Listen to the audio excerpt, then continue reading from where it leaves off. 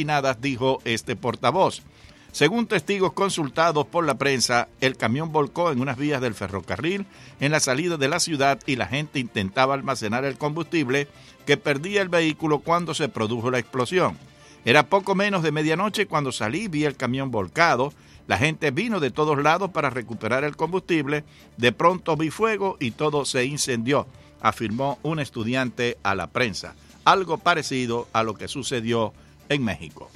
Y bien, tenemos los titulares. Entonces vamos directamente a Nicaragua para escuchar los titulares de las principales noticias del día de hoy. Vuelve guerra de comunicados entre gobierno de Nicaragua y Alianza Cívica por la Justicia y la Democracia. En esta ocasión, diferencias son motivadas por sanciones, tema que insospechadamente ocupa atención en mesa de negociación. Mientras gobierno de Nicaragua pide que se cancelen sanciones que lo afectan, opositores exigen a Daniel Ortega Saavedra dejar en libertad al pueblo nicaragüense. Sanciones al gobierno de Nicaragua deben mantenerse y continuar presionando nacional e internacionalmente para lograr cambios, opina opositora Ana Margarita Vigil. Régimen de Daniel Ortega Saavedra inicia proceso de litigio internacional contra Estados Unidos ante Corte Internacional de Justicia en La Haya, Holanda, por sanciones impuestas. Mario Arana, representante empresarial en bloque opositor, manifiesta que orteguismo pretende que Alianza Cívica por la Justicia y la Democracia apoye demanda. Sufrimientos de Miguel Mora Barberena y Lucía Pineda Ubao, periodistas y presos políticos del gobierno en Nicaragua, atañen al gremio a nivel nacional, según maestro de comunicadores Guillermo Cortés Domínguez. Combustibles bajan de precio en Nicaragua luego de reiteradas y exageradas alzas en sus diferentes presentaciones. Sin embargo, de 18 semanas que lleva el año 2019, combustibles han subido en 12 de ellas y de manera exagerada. Bien, muchas gracias a nuestros amigos de Nicaragua por los titulares de las noticias más importantes del día. Y ahora, señores, avanza nuestra programación de los lunes. Ya Enrique Encinosa está preparado para presentarnos el Mundo al Día. A las 10, Manuel Corao y este servidor les traeremos Venezuela es noticia. A las 11, la noche de la eterna juventud, y a las 12, 24 horas, el primer servicio informativo de su Poderosa 670. Freddy Corea está en el control de estudios, Humberto García como locutor, y ahora usted, disfrutando de nuestra gran programación. Hemos presentado las últimas noticias desde nuestra sala de redacción y satélites.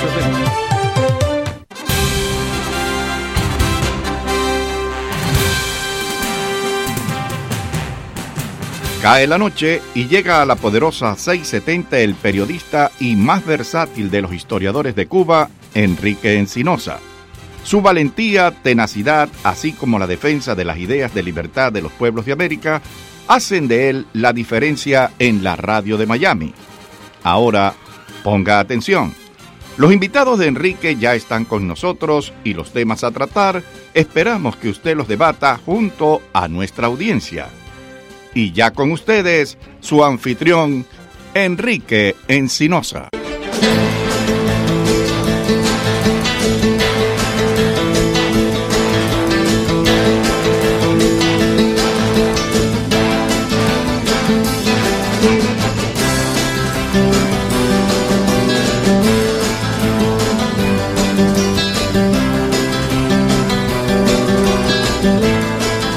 Candela, Freddy. Sobreviviste el weekend, Freddy. Aquí estás de nuevo, al pie del cañón. Bueno, hoy es lunes, mis mastodontes no están aquí hoy. Octavio y Manny y sus esposas se fueron de vacaciones. Yo tengo entendido que Manny quería ir a África a un safari porque nunca se había comido un hipopótamo. Así que quería una jirafa, pero dijeron que las jirafas están prohibidas. Así que, pero bueno, aquí tengo a Jose Caballero. De nuevo en esta plaza. Y al profesor Anthony Rivas, que regresó de uno de sus tantos viajes a Panamá. Antes de empezar, quiero felicitar por su cumpleaños a Elizabeth Caballero, o la hija de Jose Caballero, la gran artista de la ópera que ha cantado en el Met de Nueva York, ha cantado en Italia, en Hawái, en todos lados. Ayer la escuché cantando en Austin, Texas. En la Bohemia. Lo transmitieron por radio y ya estoy escuchando. Bueno, pues. Tú no sabes lo que ella puso en su página de Facebook. Déjame de leértelo. Traducido del inglés. Dice: hoy me piropeó un trabajador de construcción en mi camino al aeropuerto. El mejor cumpleaños de toda mi vida. Esta viejita todavía lo tiene. Quiero editar rápidamente para decir que yo iba a comprar una botella de agua también. Y un hombre más joven y apuesto pagó por mi agua. Oh my God. Este cumpleaños se pudiera ser algo mejor de lo que es. Y entonces LOL, me estoy riendo. Una viejita. Así que felicidad, yo le puso Happy birthday to the great diva, you got it girl. Así que, pero bueno, tremenda, está cosechando éxito por todos lados. Ahora yo le recuerdo que... Entonces tú fuiste primero con la entrevista. Yo fui el primero que la entrevisté ever, cuando todavía estaba en la universidad. Así que, bueno, ¿por dónde quieren comenzar hoy? Hay de Cuba, hay de Venezuela, hay de Nicaragua, hay de todos lados. Bueno, la ministra de España pidió a Cuba plan de pago de deuda a empresarios españoles. ¿Okay? Así que ya, por muy socialista que sea Pedro Sánchez y toda esta gente, lo que cuenta es el cash. El artículo 3 de la Herborton está trabajando. Claro. Déjame ver qué más, no tiene aquí artículos. No. Otro artículo sobre Cuba. Al tipo que censuraron por decir la palabra cocodrilo en la televisión cubana. No, ni siquiera lo dijo. Es lo que iba a sacar un pan con una figura de cocodrilo. Sí, aquí está la foto en Facebook. Pero el problema es que ese programa está grabado desde enero. Y le tocaba pasarlo ahora. Y no se lo dejaron pasar. El lunes pasado. Luis Silva. Sí. Conocido por su personaje Pánfilo, reportó este miércoles que uno de los episodios que había preparado en enero para el programa Vivir del Cuento no lo pusieron en el aire por un chiste sobre un pan en forma de cocodrilo. Así que dice, ahora no se puede mencionar, dijo el actor, no se puede mencionar a un cocodrilo, una jutía o una avestruz. Una avestruz. Hasta una conga le han sacado a una conga oriental, a García Fría con la jutilla, el avestruz, y ese cómetelo tú. Sí, era de por allá. Así que fíjate lo que es al punto represivo que llega. Bueno, oye, lo primero que censuraron fue en zigzag. Cuba fue zigzag. Y que para la gente que no conoce lo que era zigzag era una publicación estilo Mad Magazine, algo así. Exactamente. Algo así, sí. Quien lo dirigía y era uno de sus dueños fue Castro Bispo, que escribía y Eladio Secades. Que escribía Eladio Secades es uno de los grandes escritores que ha tenido Cuba en todos los niveles. Pero humorista. Castro Bispo no. Castro Bispo era una máquina de producir guiones. Él era el guionista de La Tremenda Corte. Y oye, los escribía. Lo único que se ha parecido ahora aquí en el exilio fue González. Alberto González era. Sí.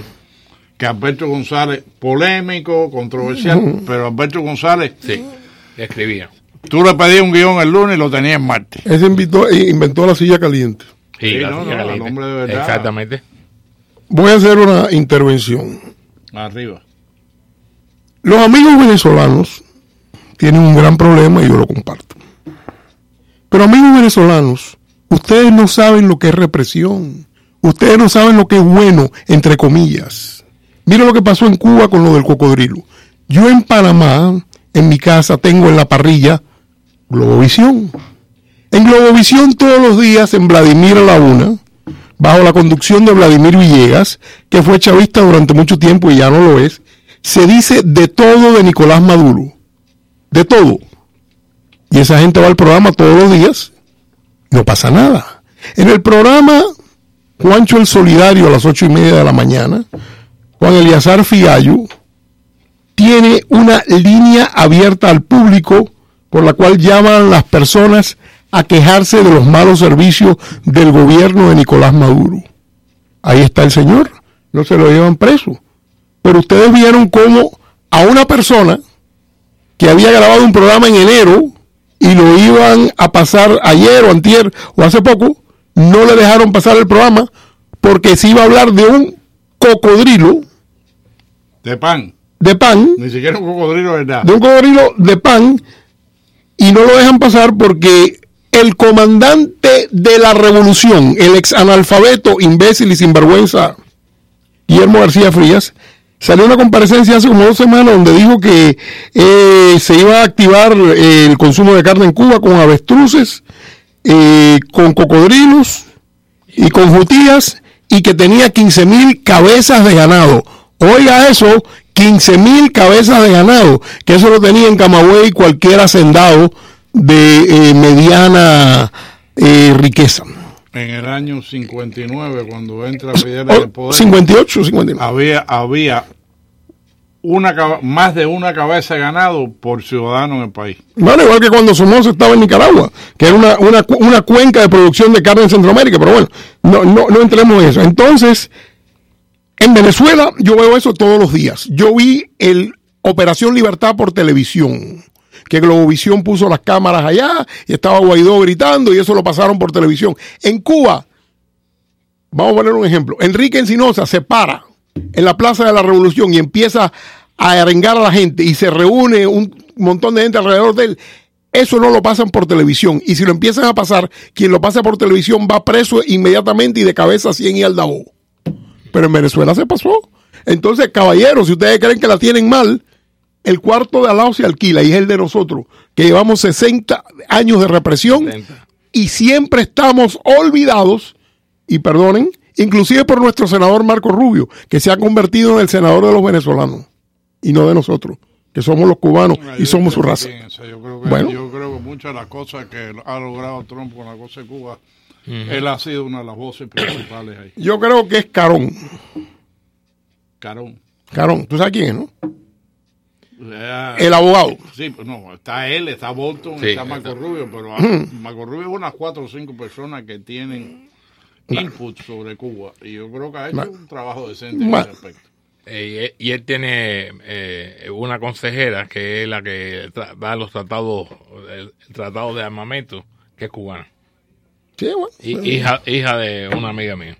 Bueno, la cuestión es que, amigos venezolanos, yo sé que lo que tienen ahí no es fácil, pero nosotros estamos peores. Está bien, ¿no? Así que sépanlo. Que, tú sabes que a mí no se me olvida, cuando yo estaba en Radio Martí, sí, yo entrevisté a uno y el tipo me dice, no, yo cumplí 2 años en prisión y creo que eran 2 o 3 años probatoria. Le dije, ¿cuál fue tu crimen? Me dijo, soñar. Y le dije, ¿soñaste?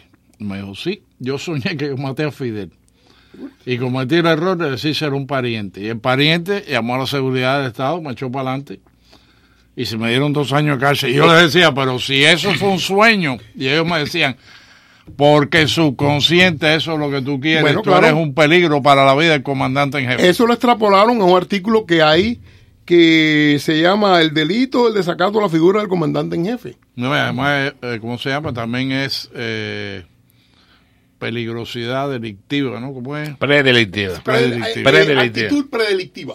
Actitud predelictiva, se llama la figura. Y eso se lo aplican a los gays. O sea, si yo creo que tú vas a cometer un crimen, yo te puedo culpar ahora, meterte preso. No, pero hay una figura peor que se llama culpable por convicción. Es decir, a ti te traen delante de un tribunal revolucionario. No hay prueba. Y no hay prueba, pero el tribunal está convencido. Sí. Convencido de que tú eres culpable, entonces se te declara culpable por convicción y tú cumples la sanción correspondiente que a ellos se les ocurra, porque ahí todo es arbitrario en el sistema ese. Así que, por favor, estamos peores y estamos sufriendo. Entonces, esto me recuerda a la famosa fábula del que iba comiendo palitos, hojitas y botando los palitos en medio. Y dice, cuando la cabeza viró, vio que el otro iba cogiendo los palitos que botó. Siempre hay alguien peor. Sí. La dictadura cubana no tiene paralelo en represión, no tiene paralelo en injusticia, no tiene paralelo en tribunales amañados, en sistemas de justicia amañados, en torturas. Ahora está Ramiro Valdés allá en Venezuela, dirigiendo todo aquello. Dirigiendo el SEBIN, y que por cierto, la gente que sacó a Leopoldo López de la casa eran del SEBIN, que son gente de suma confianza. Después dijeron que los habían sobornado. Yo no sé quién se junta con la verdad, pero lo que sí vi fue que cuando yo vi a Juan Guaidó ahí en el distribuidor de Altamira por televisión, tenía al lado como 10 o 12 personas del SEBIN custodiándolo y armadas hasta los dientes. Así que... Bueno, se dice que tiene 700...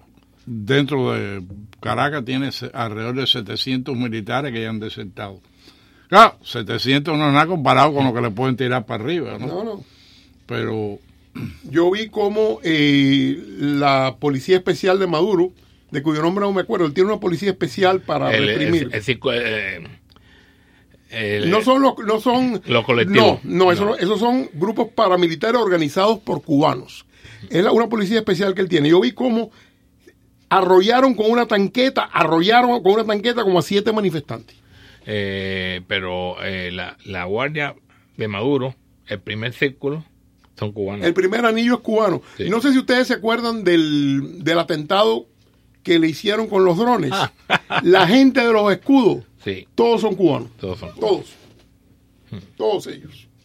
Y además, John Bolton lo dijo hace como una semana, dijo, si ahora mismo, cuando yo estoy hablando, se van los 20 o 25 mil cubanos de Venezuela, en este mismo momento, Maduro no llega a las 12 de la noche.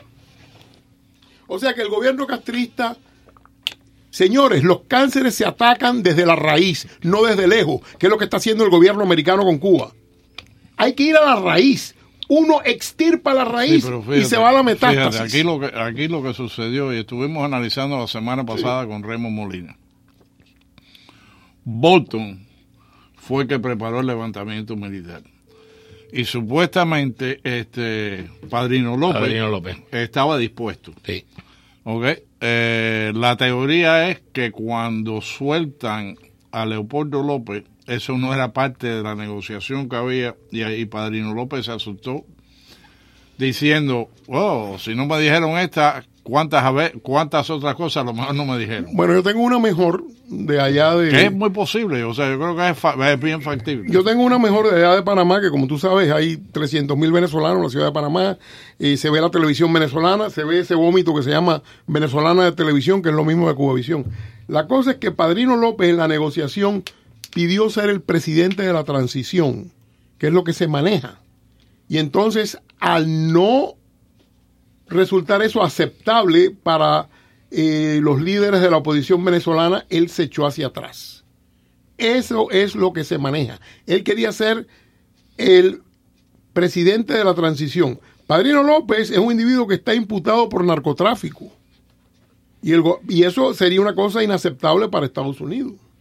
Y cuando vieron el discurso que dio Maduro hace como 4 días en una guarnición militar como a las 6 de la mañana, Maduro terminó y entonces Padrino López empezó a hablar y dijo lo siguiente: y nos querían comprar.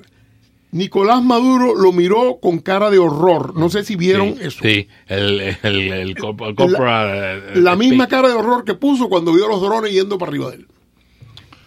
Porque fíjate, en eso de la compra, nos quisieron comprar, es que a lo mejor la cantidad no era suficiente y el cuento del tipo que le dice a la mujer, ¿tú te acostarías conmigo por $1 millón? La mujer le dice, sí, cómo no, dice, por 20 pesos. Dice, ¿pero qué tú te crees que yo soy? Ya eso está establecido. Ahora lo que estamos discutiendo es el precio. Así que ya está establecido lo que tú eres. Él, yo no sé qué es lo que pensará Nicolás Maduro. Ciertamente, por un lado salió Mike Pompeo diciendo que quien tiene apuntalado ahí a Maduro son los rusos, que Maduro se iba a ir y hubo una llamada de los rusos. Pero fíjate, y que lo apuntalaron. En estos días, el hombre, el jefe del el Chief of Staff de todas las Fuerzas Armadas de Estados Unidos iba a Europa y canceló el viaje para ver lo que estaba pasando en Venezuela. El jefe del Comando Sur fue a Washington. Una reunión en el Pentágono. Supuestamente, la noticia el viernes era que 2 portaaviones habían salido del Norfolk con todos sus barcos escolta. Y ¿Hacia dónde? ¿hacia dónde? Te lo digo cantando. Sabrá Dios, sí. Uno no sabe nunca nada. Y sí ha habido movimiento en la comunidad de inteligencia, en la comunidad... o sea, en todo lo que tiene que ver con el mundo de inteligencia ha habido mucho movimiento últimamente. Así que, bueno, yo creo que si había la supuesta, como dice Padrino López, la compra, ajá. Y eso falló, por eso no lo habían metido mano. Hoy ya, ayer ya, Guaidó estaba hablando de la posibilidad de pedir una intervención militar. Pero Guaidó no va a pedir una intervención militar si él no está seguro que se la van a dar. La semana pasada en Brasil estuvo discutiendo el presidente Bolsonaro de Brasil, estuvo discutiendo con todo su Estado Mayor la crisis de Venezuela. Hablando de Bolsonaro, ¿sabes que Bill de Blasio no dejó entrar a Bolsonaro a la ciudad de Nueva York? Que le iban a dar un premio. Bill de Blasio lo declaró persona no grata y que no era bienvenido allí. ¿Pero qué que habría ido? Bueno, él es el alcalde de Nueva York. Bill de Blasio se ha pasado vacaciones en Cuba. Uh-huh. El tipo ese. No, era comunista. Cuyo verdadero nombre es Wilhelm. Así que ese Bill de Blasio es un cuento. El verdadero nombre de él es Wilhelm, de apellido. Y ustedes saben qué procedencia tiene ese apellido. Judío. Bueno, como dijo Jesucristo cuando le dijeron, que home, y él dijo, tú lo has dicho. Así que bueno. Y no hay presidente que haya defendido más a Israel y más a los judíos que el presidente Trump. Sin embargo, Bill de Blasio es enemigo acérrimo del presidente Trump. Bueno. Bill de Blasio es comunista. Pero, ¿qué me dices? Y Bernie Sanders es judío y es comunista también. ¿Quién es? Bueno. Y hay una pila de judíos. ¿Carlos Marx era judío? No, desde luego. ¿Carlos Marx era judío? Uno de los judíos. No, por eso fíjate, en eso los judíos. Mira, porque fíjate. Uno de los judíos más brillantes que hay se llama, que está por Fox, se llama, ¿cuál es el apellido de él? Uno que tiene unas gafas y una barba. El tipo es brillante. Hasta Sean Hannity se quita el sombrero ante el tipo. Es brillante, es un conservador brillante. ¿Ok? Así que hay de todo en la viña del Señor, ¿no? Hay de todo. Sí. Tiene razón. Hay de todo, pero... Fíjate, por ejemplo, en las teorías de la conspiración, que es muy antisemita, las teorías de conspiración tienen su antisemitismo. Y cuando yo estaba en Mambí, me llama un día un tipo con micrófono abierto y me dice, tú sabes que, me dio una cifra de esa, 38 de los 72 delegados del Poliburó bajo Lenin eran judíos. Y dije, está bien, yo te lo acepto. ¿A qué escuela fue Fidel? A Jesuita. Raúl. Jesuita. Raúl fue a la Salle en Santiago. Raúl Chivá. Rolando Cubela. Tú sí, la gran mayoría de los comandantes del ejército rebelde fueron a Belén o La Salle. Sí. Entonces, por lo tanto, si yo voy a aceptar que 38 judíos eran comunistas del partido de Lenin, entonces la revolución cubana fue una conspiración católica, jesuita. Bueno, ese es el mismo nivel de... Ya me acordé del nombre del comentarista, se llama Mark Levin. Ese individuo es brillante, a mí me encanta escuchar a ese tipo. Ese tipo es brillante, Mark Levin, brillante. Hace unos análisis que yo no creo que haya izquierdista que se lo pueda poner delante, porque lo destruye. Porque es pura lógica y puro dato. Mark Levin.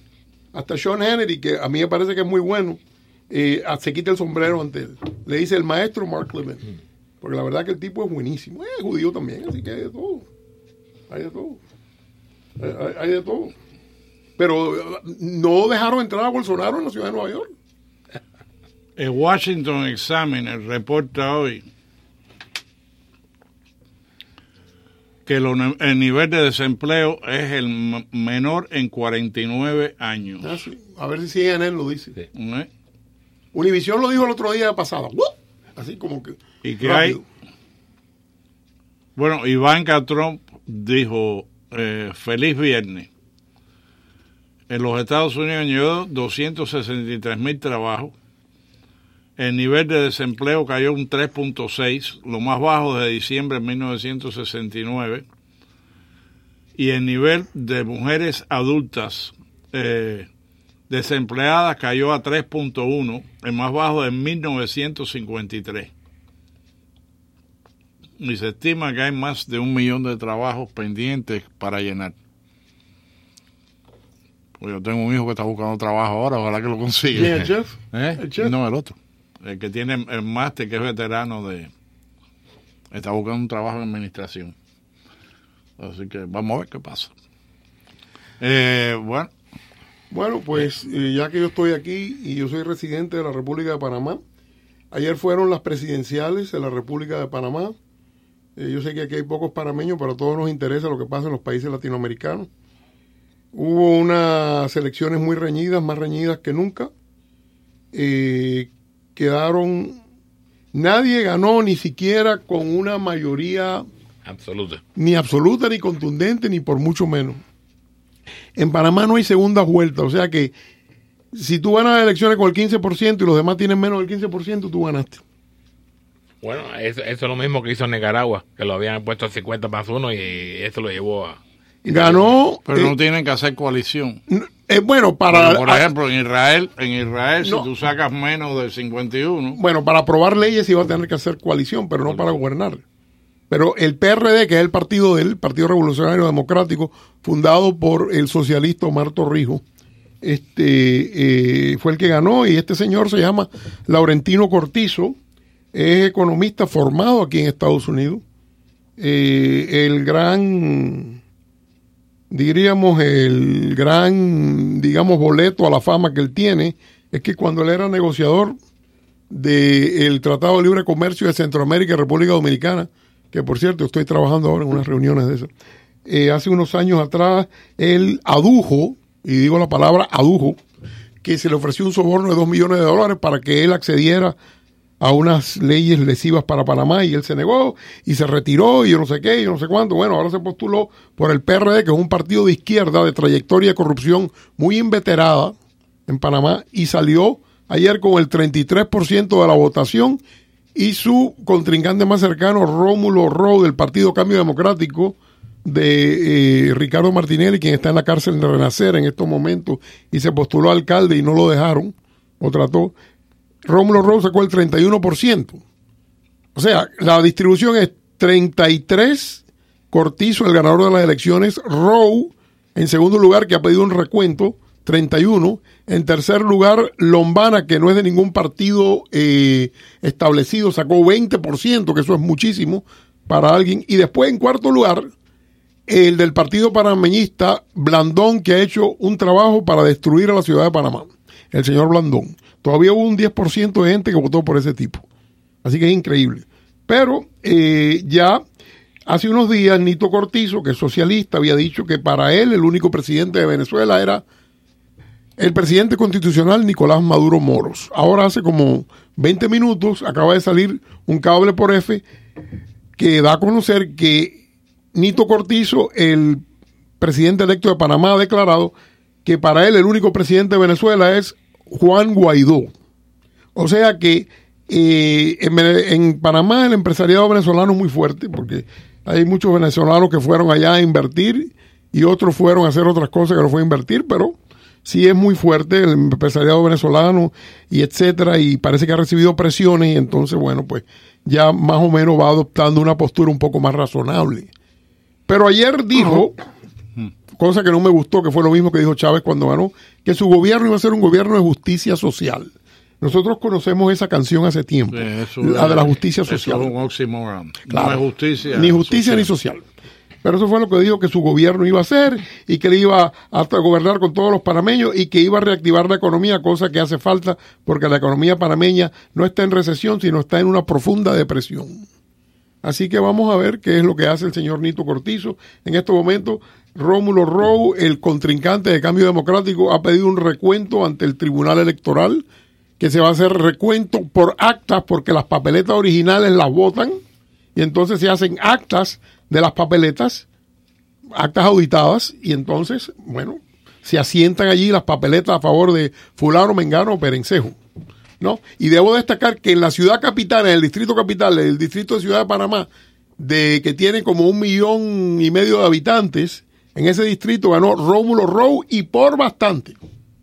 El triunfo se lo dieron al PRD, el Partido Revolucionario Democrático, de Nito Cortizo, en las provincias y en las comunidades indígenas. Pero Rómulo Roux ganó en la ciudad de Panamá. Porque la gente está, donde más se siente el golpe económico es en la ciudad de Panamá. Hay 1 millón de apartamentos desalquilados, ahí se alquilan apartamentos y lo pagan entre 4 porque nadie puede con un alquiler. La situación económica en Panamá es de salir corriendo. Así que ese es el resumen. Y después, si quieres, tengo un resumen de las elecciones de España. Vamos a pasar primero con Freddy Corea.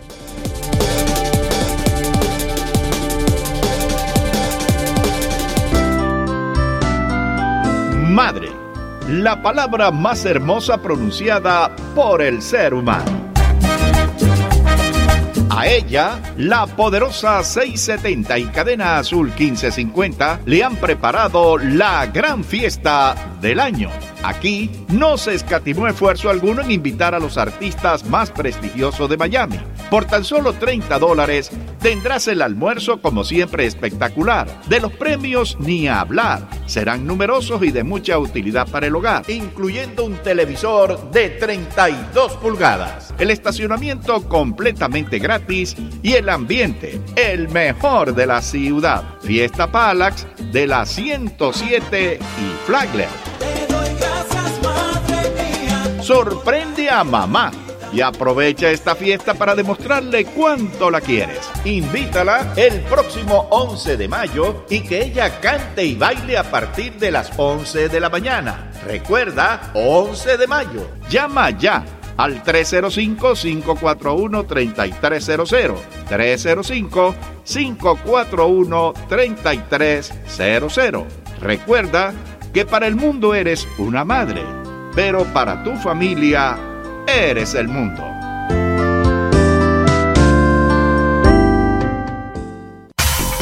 El exitoso. Preguntas para hoy. ¿Quiénes son los autores de estas frases? Vale más un minuto de pie que una vida de rodillas. Cuando la tiranía se hace ley, la rebelión es un derecho. Llámanos, participa y gana. El exitoso preguntando y usted gana. ¿Qué tal, amigas, amigos? Les habla Eduardo Alemán. Al mediodía, en la hora del almuerzo, tenemos otro encuentro, esta vez con noticias, el poderoso del mediodía. Todo lo que sucede a nivel local, nacional e internacional en 60 minutos. Los esperamos desde las 11:30 de la mañana. Un servicio informativo de La Poderosa 670.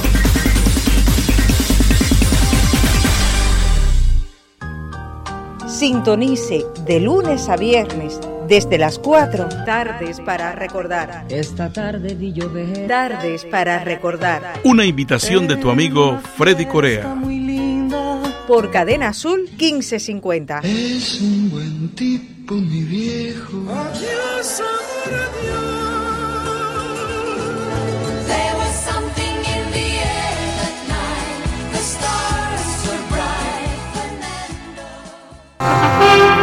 This is WWFE, 670 AM, Miami.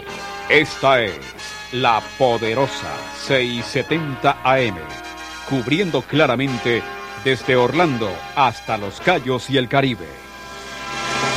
Con sus ondas domina las calles de mi ciudad, trayéndonos alegrías, cumpliendo con la verdad. La Poderosa, 670 Poderosa, la Poderosa, 670 Poderosa.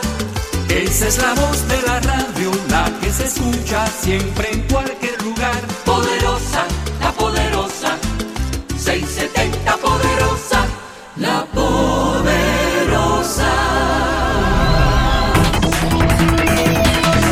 Candela, bueno, regresamos y me ibas a hablar. Tengo aquí a Tony Rivas, profesor Tony Rivas, y al profesor José Caballero. Rebájame el cargo y métame sueldo. Al poeta, escritor y expreso político. Así que ven acá, ibas a hablarme de España, porque tú también eres residente de España. No, soy ciudadano español. Tú eres ciudadano español, residente de Panamá, sí, ciudadano americano, sí, y cubano. El pasaporte cubano lo tengo, pero está vencido. Y un día de esto, que yo me levante con el pie izquierdo allá en Panamá de la cama, voy a ir ahí a la calle Cuba, donde está el busto de Martí, ahí está la embajada cubana. Voy a llamar a los sinvergüenzas que están dentro de esa embajada. Entonces, cuando estén fuera, voy a agarrar una fosforera y le voy a decir, miren, y le voy a prender candela a ver, ¿qué van a hacer? Y se los voy a tirar. Pero bueno, eso yo no creo que... En primer lugar, el pasaporte cubano no es propiedad de los castristas. Es que Tony, yo conozco a Tony hace 40 años, es tan diplomático. No es que estamos en la radio, no quiero llamar las cosas por su nombre, porque después dicen que yo y falta de respeto y todas esas cosas. Pero eso mismo han dicho de mí, así que volviendo a las elecciones de España, todo el mundo ha subestimado a Pedro Sánchez Castellón. Pedro Sánchez es, si no el político más hábil que ha tenido España en los últimos 70 u 80 años, casi tan hábil como Francisco Franco, ¿ok? Es muy hábil. Hace un año a Pedro Sánchez lo habían votado del PSOE de ser secretario general, estaba en su casa sentado y no tenía nada. Ahora no solamente es presidente de gobierno de España, sino que es el presidente de gobierno electo. ¿Ok? Fue presidente de gobierno por una moción de censura que Rajoy salió huyendo y le dejó la plaza a Pedro Sánchez. Ahora es electo. Y su partido, el PSOE, que estaba en retirada hace un año, ahora tiene más escaños que nunca en las Cortes españolas. ¿No? ¿Por qué ha pasado esto? Primero, la derecha española es fuerte, pero está fraccionada.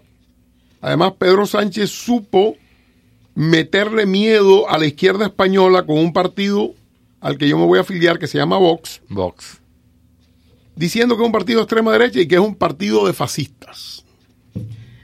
Resulta que en estas elecciones, a pesar de todos los triunfos de Pedro Sánchez, Vox, que ni siquiera era partido hace un año, sacó 24 escaños en las Cortes españolas, que es un buen número. Y entonces, 24 escaños que tiene Vox, 56 que tiene Ciudadanos, que es un partido que no se sabe si es de derecha o izquierda o qué demonios, porque su secretario general, Albert Rivera, va donde sopla el viento. Es ambivalente. Sí, él va donde sopla el viento. 24 de Vox, 56 de Ciudadanos, llevamos por 80, y el Partido Popular sacó como, no sé si fueron 90 y tantos escaños, como 170 por ahí, pero solamente el PSOE, tiene como 130, el Partido Comunista, que es Podemos, tiene como 46, ya hay 176, y entonces ellos hacen coaliciones con los nacionalistas vascos o los independentistas catalanes, que por cierto, Izquierda Republicana sacó más escaños que nunca, 15, y entonces pueden gobernar con esa coalición endeble, ¿no? Y bueno, ya empezaron las barbaridades que hacen todos los gobiernos socialistas. Pedro Sánchez le ha prometido a toda, oigan esto, a toda persona mayor de 50 años, están escuchando los de 50 años para arriba, escuchen esto bien, porque ahora después que yo diga esto, van a ir ahí donde Iberia o donde American Airlines y coger un boleto para allá para España. Pedro Sánchez le ha prometido a toda persona mayor de 50 años que vive en España un subsidio de 400 euros mensuales. Que eso al cambio actual viene siendo como $424, porque está a $1.12 por euro. Entonces, todo eso está muy bien. Yo creo que es una idea muy linda, es una idea digna de encomio, es una idea de ensueños. Pero la pregunta es, ¿de dónde va a salir ese dinero? No, lo van a imprimir y más nada. No, en España se usan euros. Ahí no se puede imprimir dinero. Pero lo que sí van a hacer es recargar de impuestos al empresariado y a los obreros más jóvenes de 50. Y desde luego los de 50 van a tener que pagar su propio subsidio para entonces darle ese subsidio a las personas mayores de 50 años. Otra medida socialista de ahora el presidente electo de España. Antes yo le decía el inelecto, ya no se lo puedo decir porque lo votaron a él, Pedro Sánchez. Le decían el ocupa.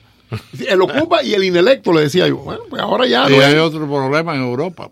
Erdogan canceló las victorias de la oposición en las elecciones. Eso está violento.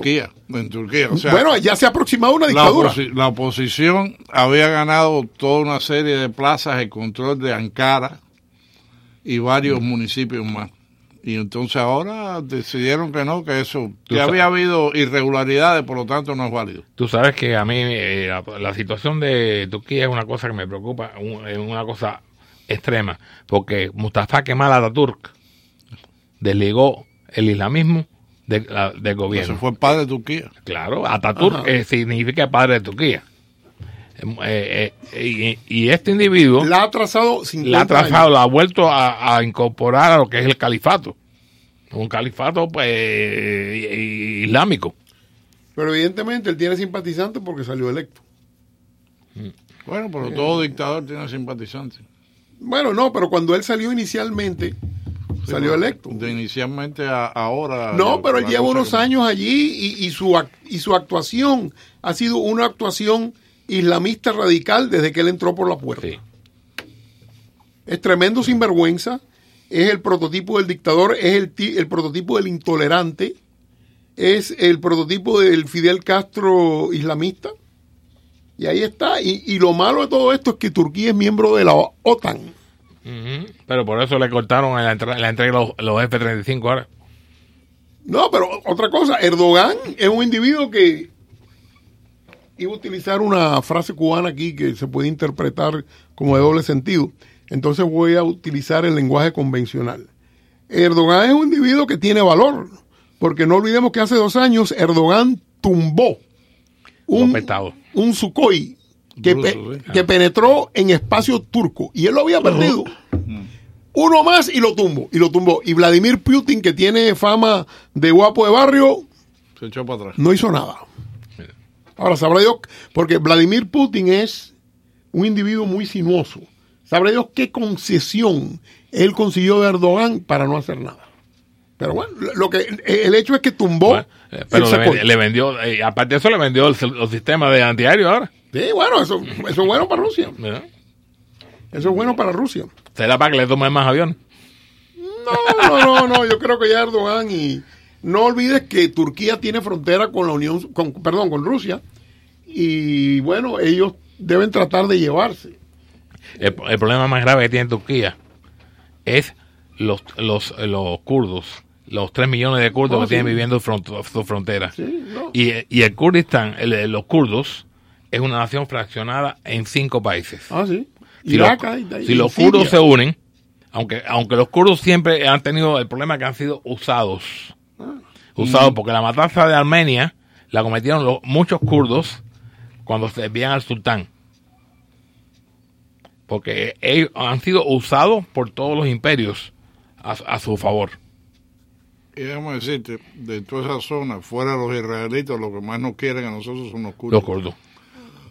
Sí. Cuando mi hijo estuvo en Irak, él me decía, tú pasabas por una ciudad como Fallujah y tú pasabas en el Humvee con la calibre 50 rastrillada mirando las azoteas a ver si alguien te iba a disparar para tú retornar fuego.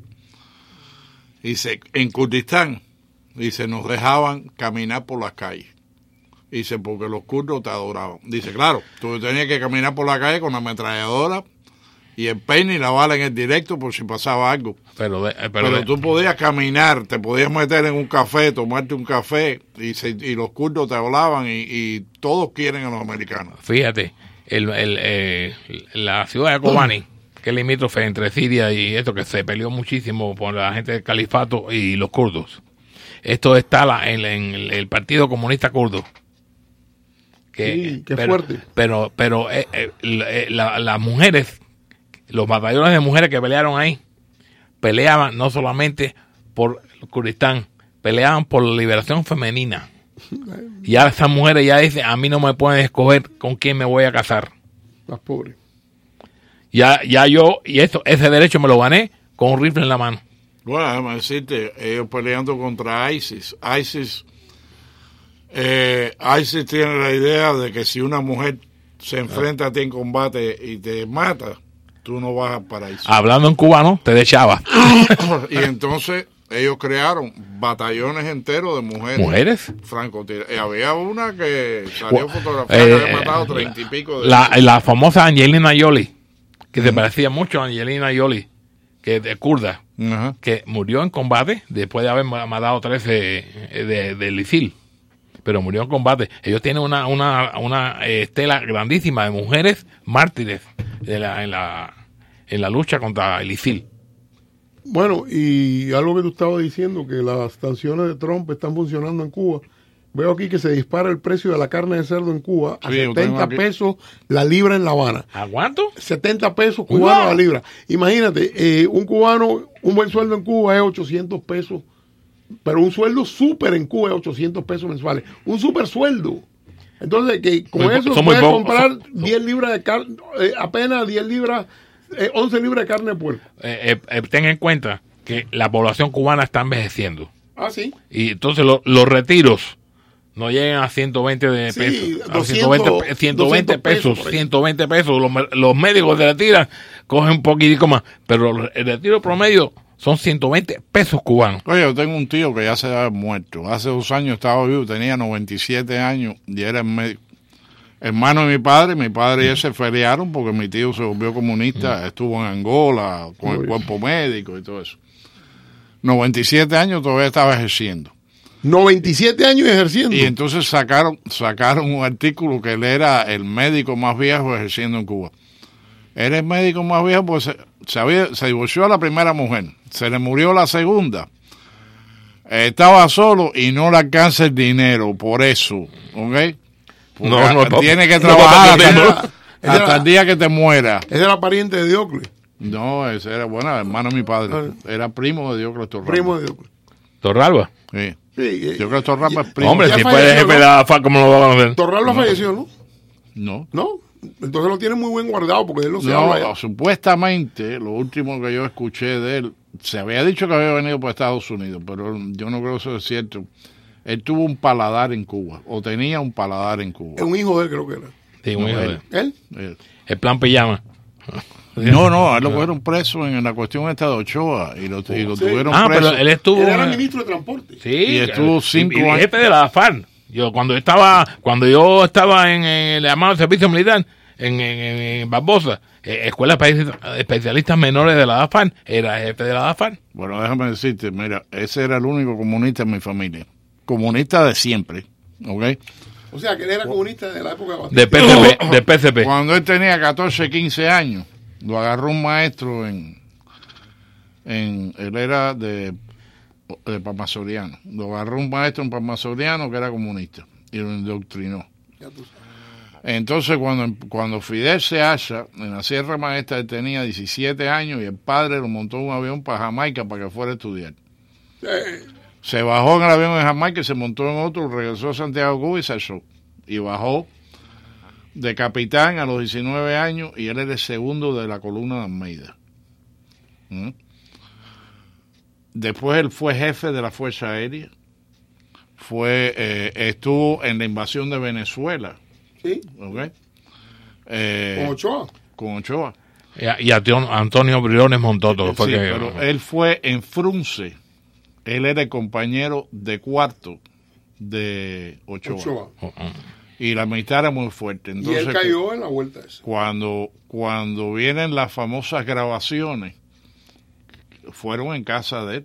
En una piscina, una fiesta. Que le montaron un aparato en una mata ahí pegado a la piscina y ahí grabaron todas las conversaciones.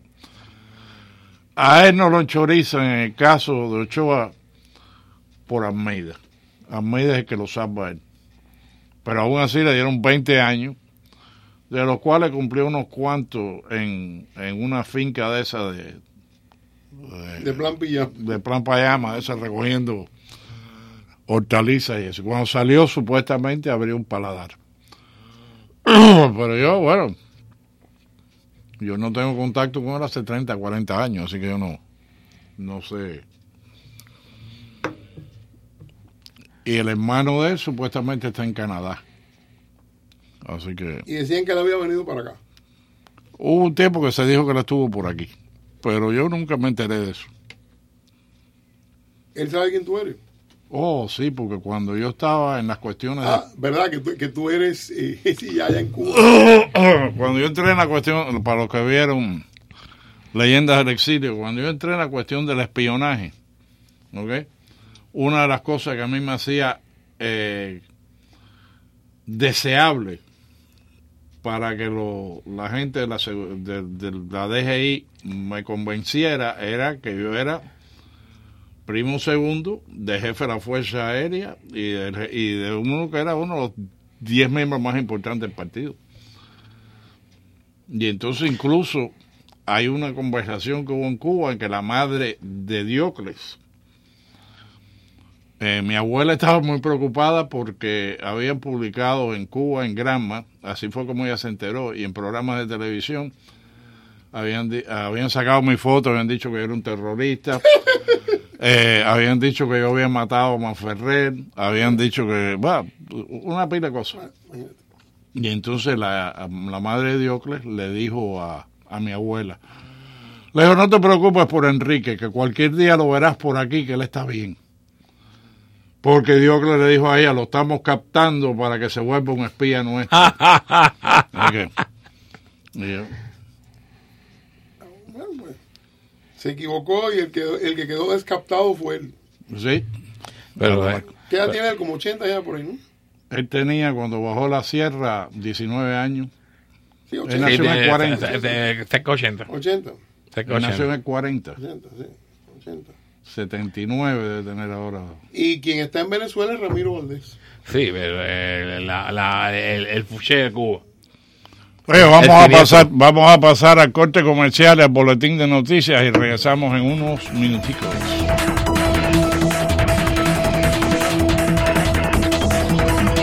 En FPL estamos trabajando para mantener el aire de la Florida limpio, nuestro cielo azul y el camino adelante más brillante. Con 5 millones de paneles solares ya instalados y más de 30 millones para el 2030, estamos produciendo energía localmente que hará al estado de la Florida un líder mundial de energía solar. Todo mientras mantenemos tus cuentas bajas. Aprende más en fpl.com. ¿Cómo está su crédito? Hay empresas que le dan su anotación de crédito gratuita, pero ¿qué hacen para solucionarlo?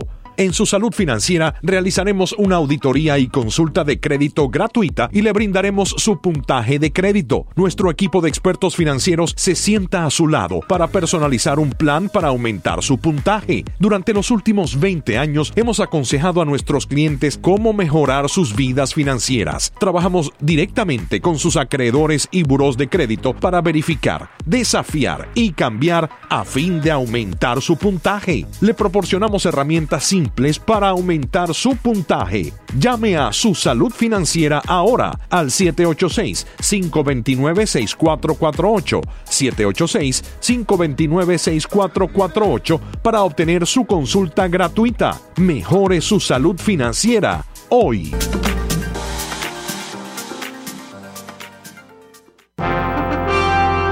This is WWFE, 670 AM, Miami. Pensamientos de Simón Bolívar. El arte de vencer se aprende en las derrotas. Todo parece imposible hasta que se hace. Dios, patria y verdad, unidos por la libertad.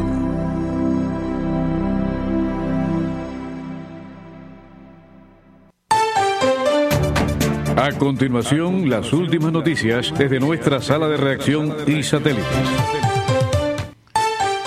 Buenas noches, el mundo está lleno, pero lleno de noticias y nosotros las tenemos. Señores, son las 8:55 minutos aquí en su poderosa 670. 75 grados la temperatura, 87% la humedad y estas son las informaciones. El secretario del Tesoro de Estados Unidos se niega a entregar al Congreso las declaraciones confidenciales de impuestos de Donald Trump. El secretario del Tesoro de Estados Unidos, Steven Mnuchin, se ha negado este lunes a través de un comunicado a entregar al Congreso para una investigación las 6 últimas declaraciones de impuestos del presidente del país, Donald Trump, asegurando que la petición en cuestión carece del objetivo legítimo legislativo.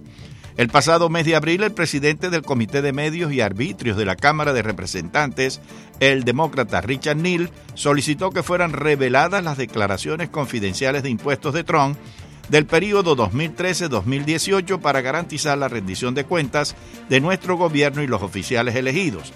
Es crucial para garantizar la rendición de cuentas de nuestro gobierno y los oficiales elegidos. Para mantener la confianza en nuestra democracia, el pueblo americano debe estar seguro de que su gobierno funciona correctamente, como lo establecen las leyes, reza una publicación en el sitio web de Neal. Y el Pentágono afirma que trasladó su portaaviones a Oriente Medio en respuesta a una amenaza creíble por parte de Irán. La reciente decisión de Washington de desplegar el grupo de combates del portaaviones Abraham Lincoln y un grupo operativo de bombarderos en la región supervisada por el Mando Central, que incluye Oriente Medio, se adoptó teniendo en cuenta la información relacionada con una amenaza proveniente de Irán, ha declarado este lunes el secretario interino de Defensa de Estados Unidos, Patrick Shanahan. El despliegue anunciado anoche representa un reposicionamiento prudente de activos en respuesta a las indicaciones de una amenaza creíble por parte de las fuerzas del régimen iraní, escribió Shanahan en su cuenta de Twitter.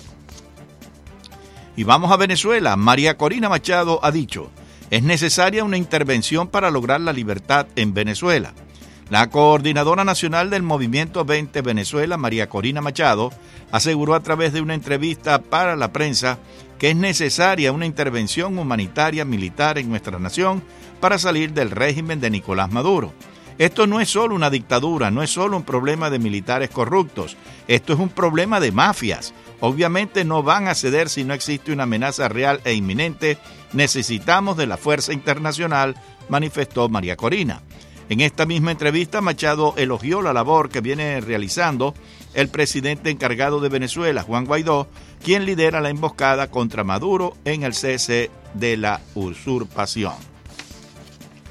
Y hallan sin sobrevivientes el avión desaparecido en el norte de México y procedente de Las Vegas. Este lunes fueron hallados los restos del avión ejecutivo Bombardier Challenger 601, que salió el domingo de la ciudad de Las Vegas, Nevada, rumbo al estado mexicano de Nuevo León, y fue reportado como desaparecido en el municipio de Monclova, en el estado de Coahuila. Autoridades estatales señalaron que los restos de la aeronave fueron hallados al mediodía de hoy en el municipio de Monclova y se reservaron detalles sobre el estado de las personas que viajaban en ella.